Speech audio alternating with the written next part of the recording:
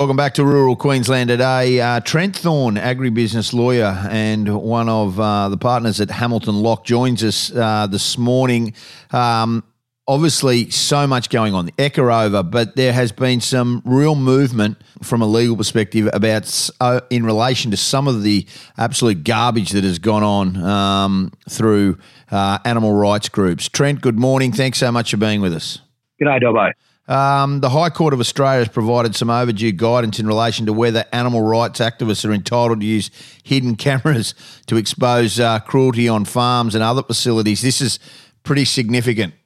Yeah, look, it is, Dobbo, and I suppose the ironic thing here, this didn't arise out of any particular incident. You know, you alluded to, and most of your listeners would be aware of sort of these campaigns that have been relentlessly waged against honest farming families over the last decade or more.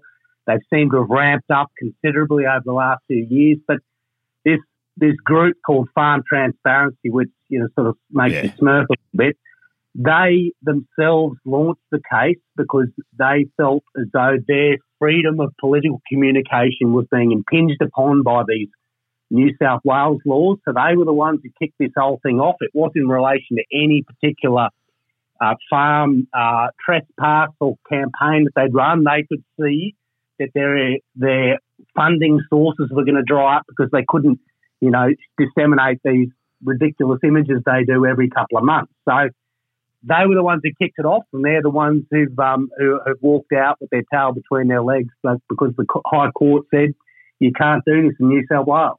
Well, this Chris Delaforce, he's the director, and he's very high profile. He's an animal rights activist.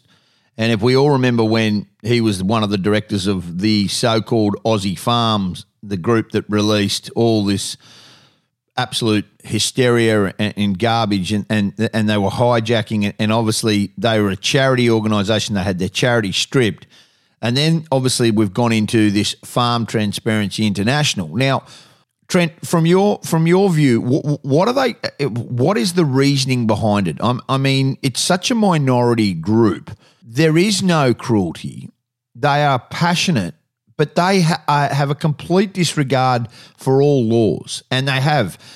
And the concern is that they took this to the High Court, and the High Court have banned it and thrown it to where it belongs in New South Wales. But where does it sit for Queensland?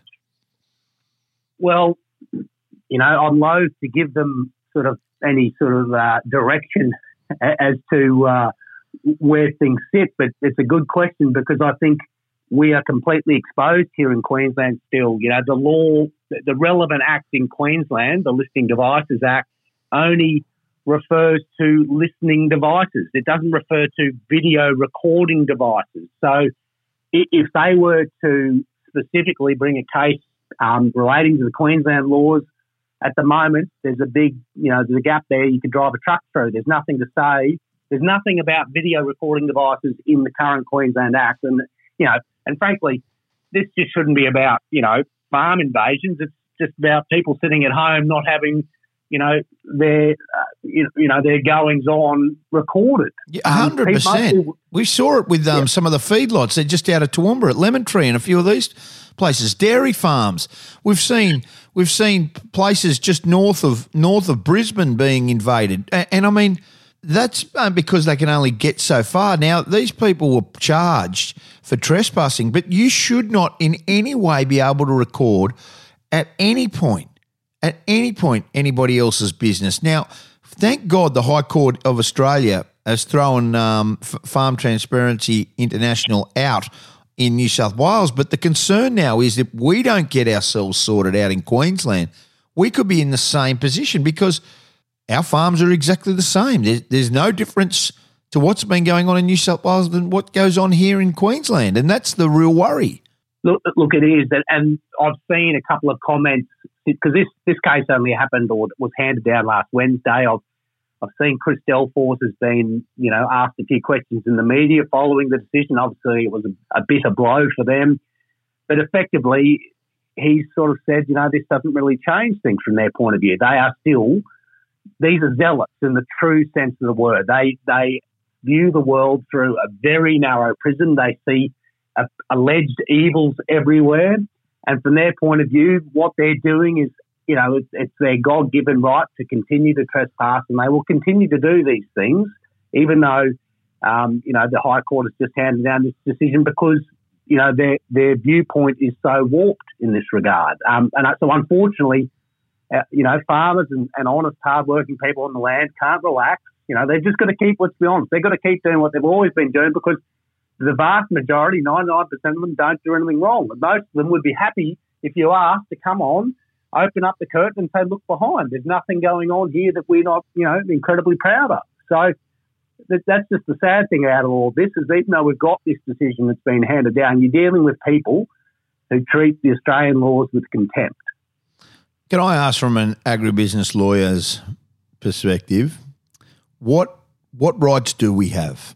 If we've got people like Chris Delapforce who are saying, well, we're not interested in what the High Court has said, we know full well, and we do know full well, that the police, unfortunately, they can book them, but then they charge them, they go to court, they're not going to do jail time. It just doesn't happen. We've seen it. So what rights do we have, and how do we protect our land? How do we protect our properties without getting ourselves into trouble? Well, look, you've sort of nailed one of the points there. Is unfortunately these guys that they've seen over a period of time that if they do go to court, they're going to be treated like first-time offenders. Unfortunately, some of them, even though they've been there a couple of times, they continue to be treated like first-time offenders. And a lot of these statutes give the opportunity for people to go to jail, but it's very rare that people are actually going to jail. So the first thing, as I would be saying, is that, those things need to start being enforced.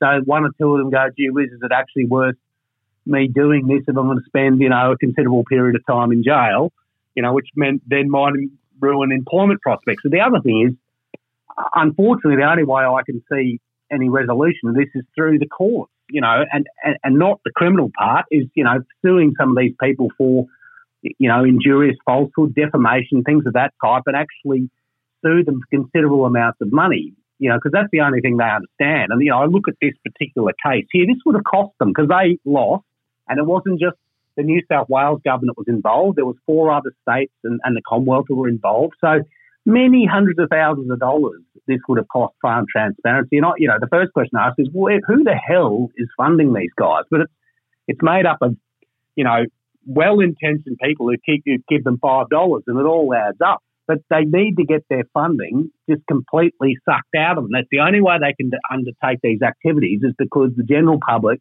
keeps throwing them money. If they had no money, they wouldn't be able to do these things. They wouldn't be able to pay the fines, etc. So we've just got to keep standing up to them. We've got to keep, pushing our chest back into them because the reality is anything else means that they're just going to continue washing over us, and you can basically expect almost a camera in your bloody bathroom. Yeah, you're dead right. This is a worrying time, but the fact is that there's been something happen in New South Wales. I implore the Queensland government to follow suit and try and get some change in legislation and laws around it. Really appreciate your time, Trent. So thanks so much for being with us. As usual, outstanding from Hamilton and Locke, a leading law firm in Brisbane and around the world. Trent Thorne, agribusiness lawyer. Appreciate your time.